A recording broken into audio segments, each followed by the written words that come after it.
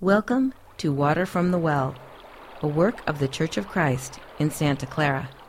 In today's episode of Water from the Well, we're going to meet Paul Watson.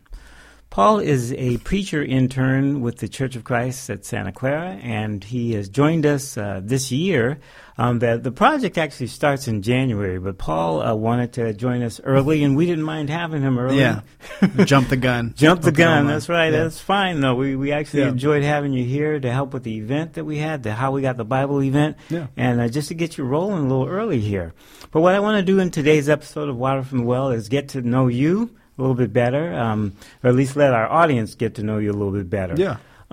So where do you come from, Paul? So I am from, born and raised in Kentucky. Lived there most of my life.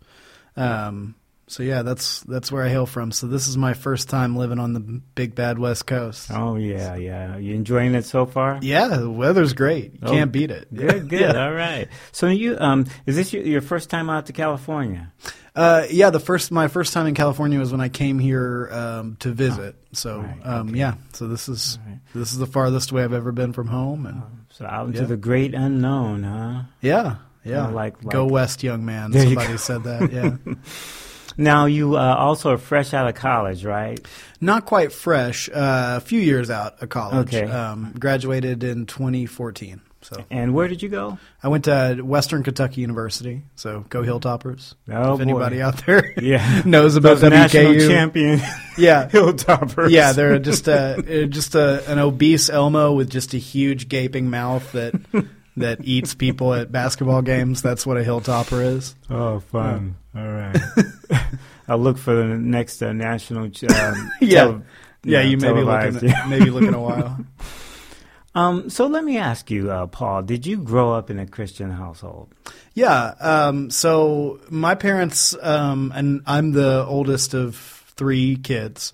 My parents always made it a big point, not only just to take us to church every Sunday, obviously, but to base our household, our family, around the Bible. So yeah, that was always a focal point from the time as far back as I could remember, from the time I was a kid. So I'm grateful to my parents for that. Yeah, that's a blessing. I was actually surprised to find out that there are a lot of members of the congregation that didn't grow up in Christian homes. Yeah. But for whatever reason, everybody that I've interviewed has grown up in a Christian home, so not a lot of variety in my podcast on that angle. But still, even though you grew up in a Christian home, you've got your own identity, you've got your own beliefs and everything, and exposure to the outside world and everything. There's got to be a focus of some kind of how you know about God. Do you have like some early memories of just like how you learned about God? I remember vividly, again, obviously being in church a lot, but also I remember both my mom and my dad reading Scripture to me or explaining a story from Scripture to me as a very young kid. And I started reading pretty early, like earlier than most kids. And so by the time I was 4 or 5, I was into the stories of the Bible, and I think that's what every kid gets hooked on first, right? Is the stories, and then as you grow older, they mean more to you, right? But yeah, that's really my first memory of getting to know God and getting to know the Bible, and then of course it develops. Right. Yeah. Let me ask you a question about that, because I remember when I was younger, I didn't really grow up. I grew up learning about God, and we'd go to church sometimes. But I remember when I was younger thinking that all the stories in the Bible were fiction. Yeah. And then as I got older, I started to realize, hey, wait a minute, these are supposed to be real. Yeah. Do you remember having that sort of transition where you first sort of started realizing that this stuff actually happened? Yeah. Well, I think that's a part of just growing up and developing in the faith is, when you're at a certain point when you're a little kid, you're learning these stories from the Bible, and you're also learning fairy tales and folk stories and all these stories from different places, and they all seem pretty equally cool to you when you're a kid. Any story that's fantastic like that is amazing for you as a kid. But then as you grow older, you start to see more of the layers of meaning, which is what I'm always amazed by in the Bible, is that you can go into a passage thinking you know exactly what it means, and you've read this, hundreds of times. Yeah. And it reveals something new to you somehow. That's part of the miracle of the Bible. Yeah, that's right. That's right. Yeah, good. So at a certain point in your life, you were baptized. Do you? Can you actually give us a account of how you were baptized? Yeah, I was baptized actually really young. I was probably 9 or 10 at the time. Okay. But like I said, I had been, I caught on pretty quick with reading and was pretty. By the time I was 9 or 10, was pretty studious in terms of the Bible for a 9 or 10-year-old, I'd say. Yeah. And so. Yeah, I've looked back on it and been like, man, I was so young when I was baptized, but I really still do feel like I knew, the simple gospel. I knew the core. I knew that I was a sinner, and I knew that I needed God. And I really think that is, that is the first step, and it's the first step in many. But it's there's no the first step is the simplest part, right? So even a child can take that in and understand it at a certain age. Yeah, so. I've heard a lot of folks critical of people to get baptized what they believe is too early. Yeah, but I tend to agree with you that I think as long as you have that general concept, which is pretty simple to understand, you can build on that. But one thing that I have noticed, just through interviewing people that grew up in a Church of Christ home, that they seem to get baptized a lot earlier. Right. And I have some thoughts about that. I mean, but let me hear what you think. Oh man, I have some thoughts on that too. I think the simplest answer is probably that kids who grow up in the church are more familiar with the fundamentals of the gospel and what one has to do to be a Christian, because you hear it pretty much every Sunday, right? Since if you're going to church regularly, and then I also think that there, you would kind of have to be a fool to deny that part of it also is wanting to be accepted by a community, wanting to be accepted by your parents, and so there might be some instances when kids, become Christians, get baptized without full recognition of what that means. Right. But then that's tricky though, because my recognition of what the gospel is and what baptism means now is vastly different, and I would hope vastly superior than what it was when I was 10 years old. Right. But was my perception of salvation and baptism enough for me at 10 when I made that decision? I think it was. Yeah. And it's a decision everybody makes at a certain point in their life, and it's different for everybody. Yeah, I agree. Everything you said right there is what I was thinking. Yeah. What I did with my kids, because all three of my kids got baptized pretty early, and matter of fact, as you went down the line with my kids, they got baptized earlier. Nico, I think, was 14 or something. Renee was 13, and then Jay was like 10 or something like that. Yeah. But with each one of them, I thought to myself, okay, there could be that they just, like you said, want to be accepted into the church family, and so they're doing this. It could also be I need to watch out for myself, because I really want to see my kids baptized, and I don't want to push them into the water, Yeah. And so what I did is Marie and I, we decided, okay, if they're saying they want to be baptized, let them go and talk to Mike. Yeah. Mike Wilson, the preacher, and we sent each one of them in there into the office to talk to Mike. Yeah. And I figured, okay, if they could go in there and convince Mike that they're ready to be baptized, then let's go with that, because there were a couple of reasons why. One, I figured if they could articulate it to someone else, and someone else who had who they really looked up to. Yeah. And not only that, but Mike wasn't the biggest fan of baptizing someone early either. Right. So I figured if they could get past him, then they're doing pretty good. So, but it worked out. But I think to have those types of plans, with your kids, especially if they're growing up in a Church of Christ home, that they you prevent those mistakes that you might make where someone might get baptized just for to please Right. mom and dad or whatever. And it's a weird situation too, where you have to kind of put aside because you want more than anything for them to be baptized as their parent, and you understand what an important decision that is. Right. But at the same time, you have to know, like, oh, I'm biased. I could be pushing them towards something they don't understand. Yeah. Yeah, exactly what you did seems like the right thing to do. Send them to a third party and have them explain it. Right. Yeah. All right. So after you become a Christian, life changes. Maybe not so much for someone that grew up in a Christian home than for someone who didn't and became a Christian. But for you, do you remember significant changes or big lessons that you learned early as a Christian?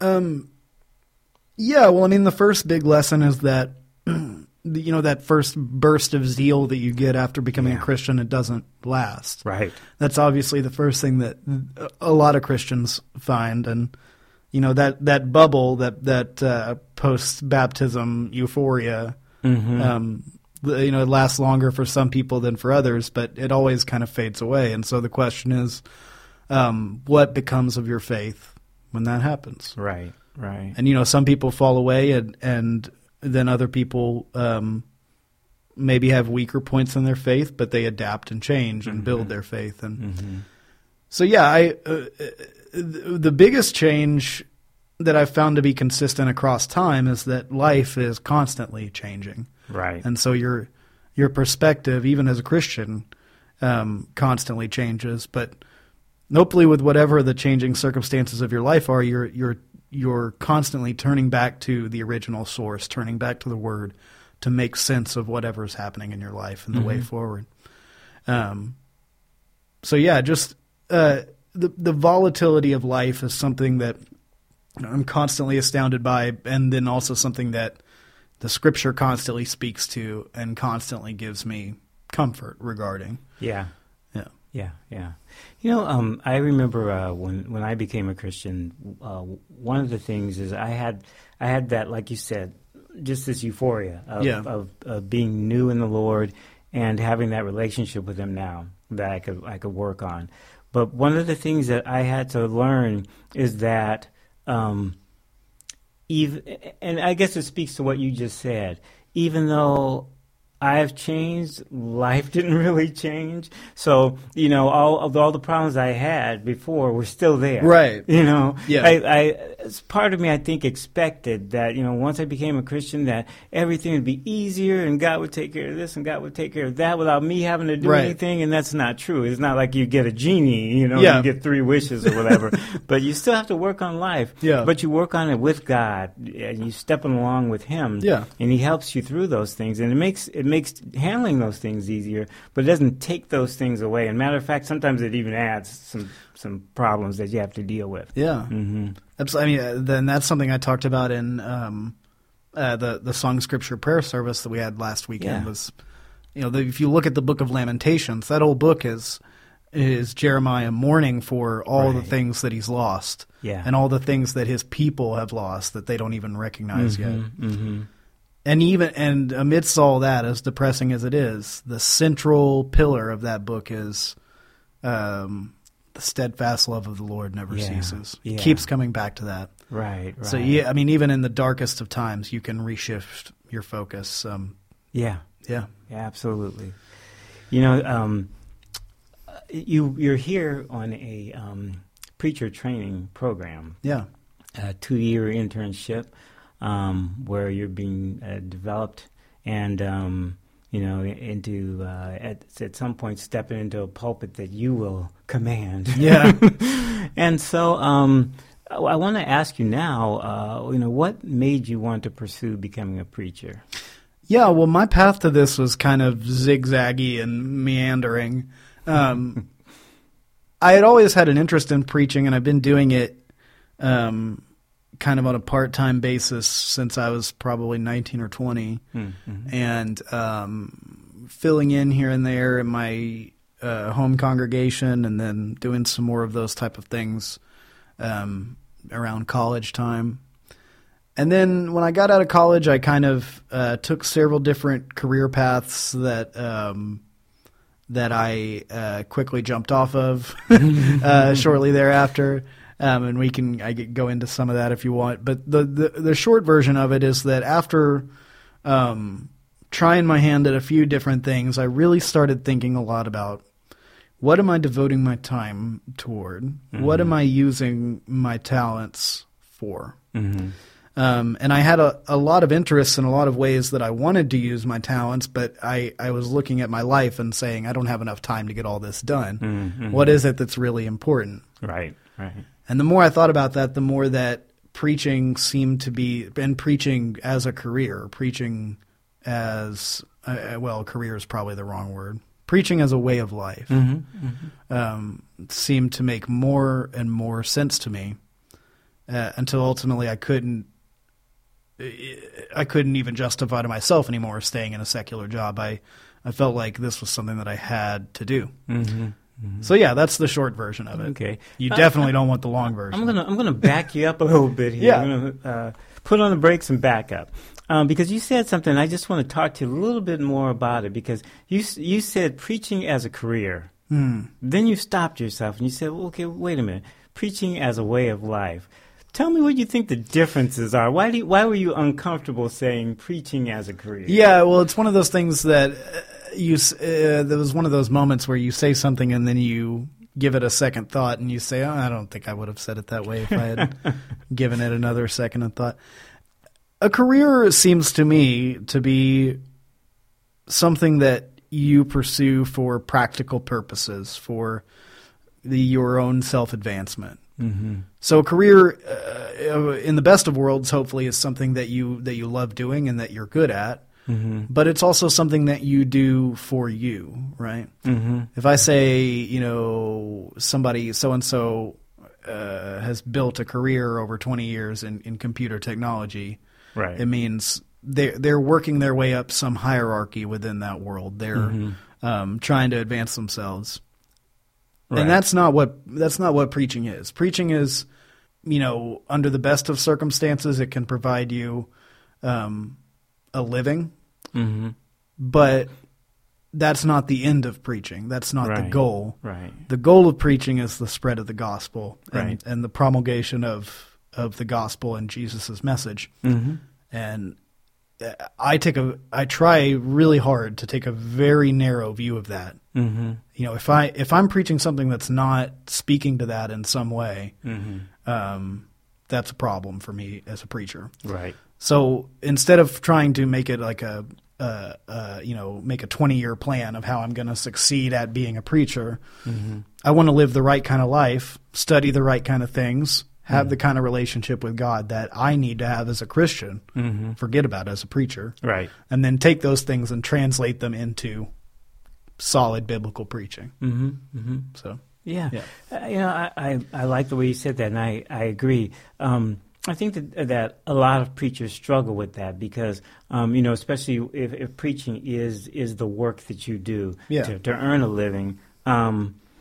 It's because the idea of it is that I have this talent and I'm spreading the gospel, and I don't want to feel or seem like the only reason why I'm doing it is to get a paycheck. Right.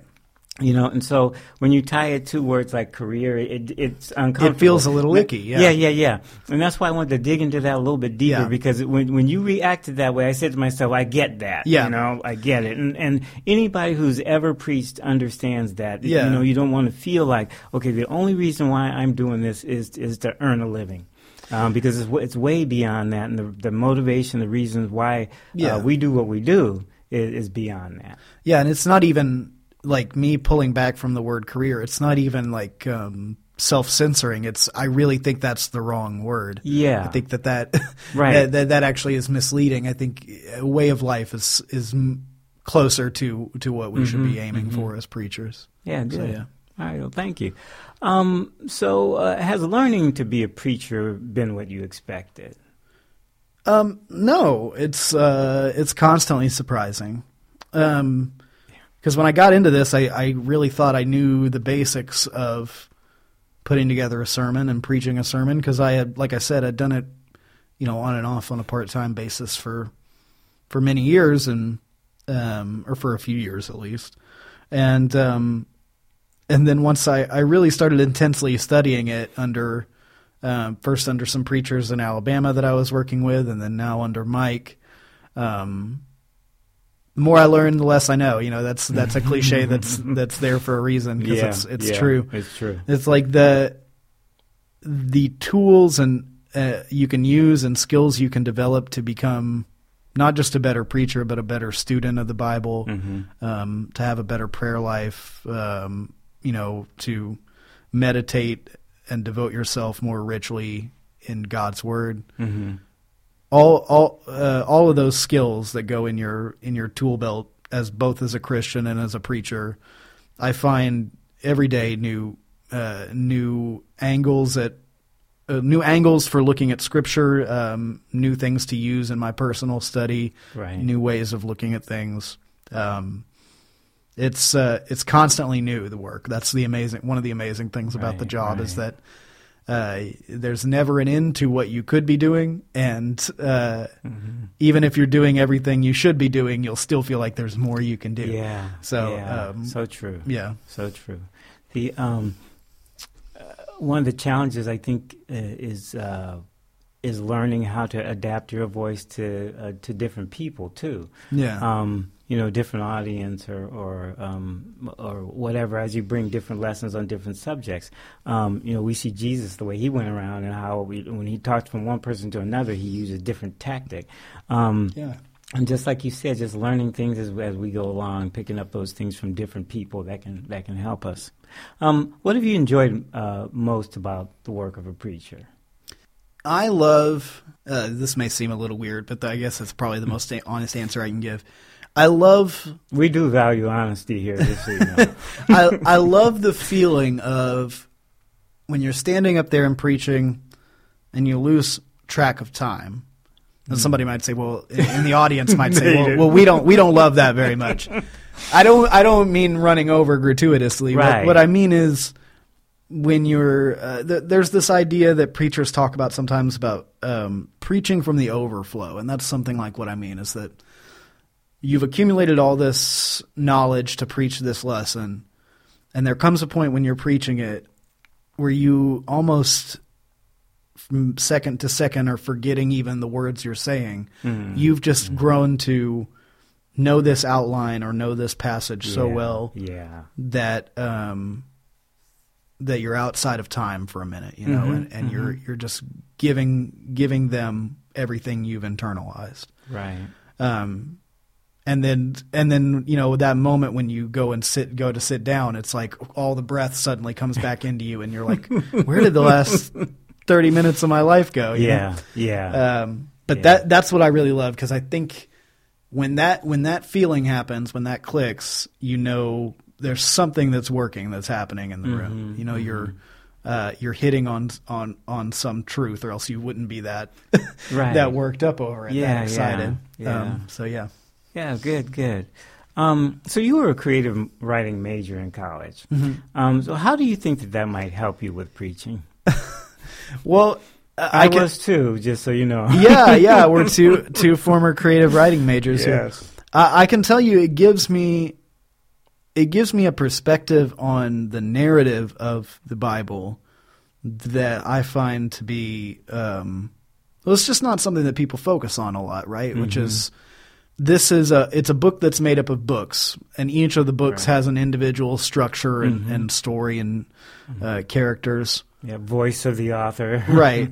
And yet, across, the 1,500, 2,000 years that it took to compile that book, there's one continuous story. Yeah. With multiple intertwining subplots right. that all come together in the end, that coalesce perfectly. I could probably talk for an hour just about the way literally the first chapter of the Bible and the last chapter of the Bible are perfect bookends and perfectly parallel each other. It's beautiful. Right. It's a beautiful study. Mm-hmm. And everything about the book of the Bible, to me, in terms of its broad narrative, fits. It's all cohesive. Sure. There's not one piece. And I think it takes a little bit of a writer's perspective to recognize what a feat that is. Mm-hmm. Just from a structural That's right. perspective. Yeah. I mean, novelists talk about this all the time. Mm-hmm. You'll start a story and you'll finish your novel and you'll look back on it and you'll say, "There's this weird subplot that I never really resolved that's kind of sticking out and making the story clunky and odd." Right. There's not a one of those in the Bible. And I've even myself, I've written stories, and I'll start it and I'll get to the end of it, and I'll go back and I'll read it, and it's like my voice will change or my perspective through it, and I just say, this isn't together. It's the same characters, but by the time I reach the end, it feels different. Right. But you're right. You don't get that with the Bible. You get different voices, but the theme is the same. Yeah. All the points and all the goal of what it's trying to get at and the values throughout are the same. Yeah. Well, and you get writers also speaking to each other across history, both in the Old Testament and the New Testament. Right. Because the New Testament writers frequently quote the Old Testament. The Old Testament, yeah. And if you look at the prophets, they're constantly quoting the Old Law, the Pentateuch. Mm-hmm. So it's cross-referenced in every possible direction, and it never falls apart. Right. These writers who reference each other never knew each other, only vaguely read of each other, but yet the story fits together. Yeah. They call back to the Old Law. Prophecy looks forward to Christ, and it all coalesces in the New Testament around Christ, but the story is vast and woven together over all this time. Yeah. It's amazing. I could nerd about it all day. And you get that sense. You could tell that they have unity through God. Yeah. Through who's directing them to do what they do and say what they say. Right. So you're right. Even though they're different, they never knew each other. They have the same director. Right. It's kind of like when you look at some of these sports teams. When you have a really good coach, it really makes a difference. Right. When you look at, I hate the Patriots, first of all. Let me say that first. I hate them, but I have to say that there's definitely something to that coach because there have been times when he's had really good players, and there have been times when he's basically just had Tom Brady. But you get the same result. They're just this dominant team, and it's got to come from the philosophy that's coming from him. It's got to. And you know he's a good coach because he wears that hoodie with the cut-off sleeves, and no one's been able to stop him for years. He's got to have something going. Yeah. But, if you look at God as really the coach of the Bible, he had all these writers laid out to deliver this message. And even though they had different skills and talents and strengths and weaknesses, they were getting direction from the same source. Right. And it's clear. Yeah. Good. All right. So what do you think is the biggest challenge of preaching to today's generation? Well, I think there are a few things, but one of the most vital things, I think, is finding a way in for people. So Mike does this a lot with Ecclesiastes. He'll use Ecclesiastes as kind of an anchor study to get people's foot in the door of the Bible and kind of explain. Because Ecclesiastes really takes a very universal approach to the human condition. It's almost like reading an existential philosophical treatise. It's like you struggle all your life trying to put together some meaning, only to find that all of these things that we ascribe meaning to don't have true transcendent meaning to them. Right. So Solomon says in Ecclesiastes, where is the transcendent meaning? And at the end of the book he finds, spoiler alert, that the only real transcendent meaning that exists is to serve God and live by his commandments. Yeah. And he says that's the whole duty of man, or alternately translated, man's all, right? That's all there is. Right. And so we have to get people to see that first, that if we can tell people about Jesus Christ all day long, but if they don't have a desire for a communion with God, it doesn't mean anything to them. And once people have that genuine desire for a relationship to God, then you take them to something like the Gospel of John. Right. And then that's a separate issue, is how do we present Christ to this world? I would say we present Christ as the Scriptures present him, which is someone who someone who challenged religious conventions at the time, someone who challenged each of his individual followers in their personal convictions at the time and the way they viewed the world. And then focus in on the teachings and really dwell on what it means to mold our lives in the example of Christ. These are all things that I think that the world is looking for. Yeah.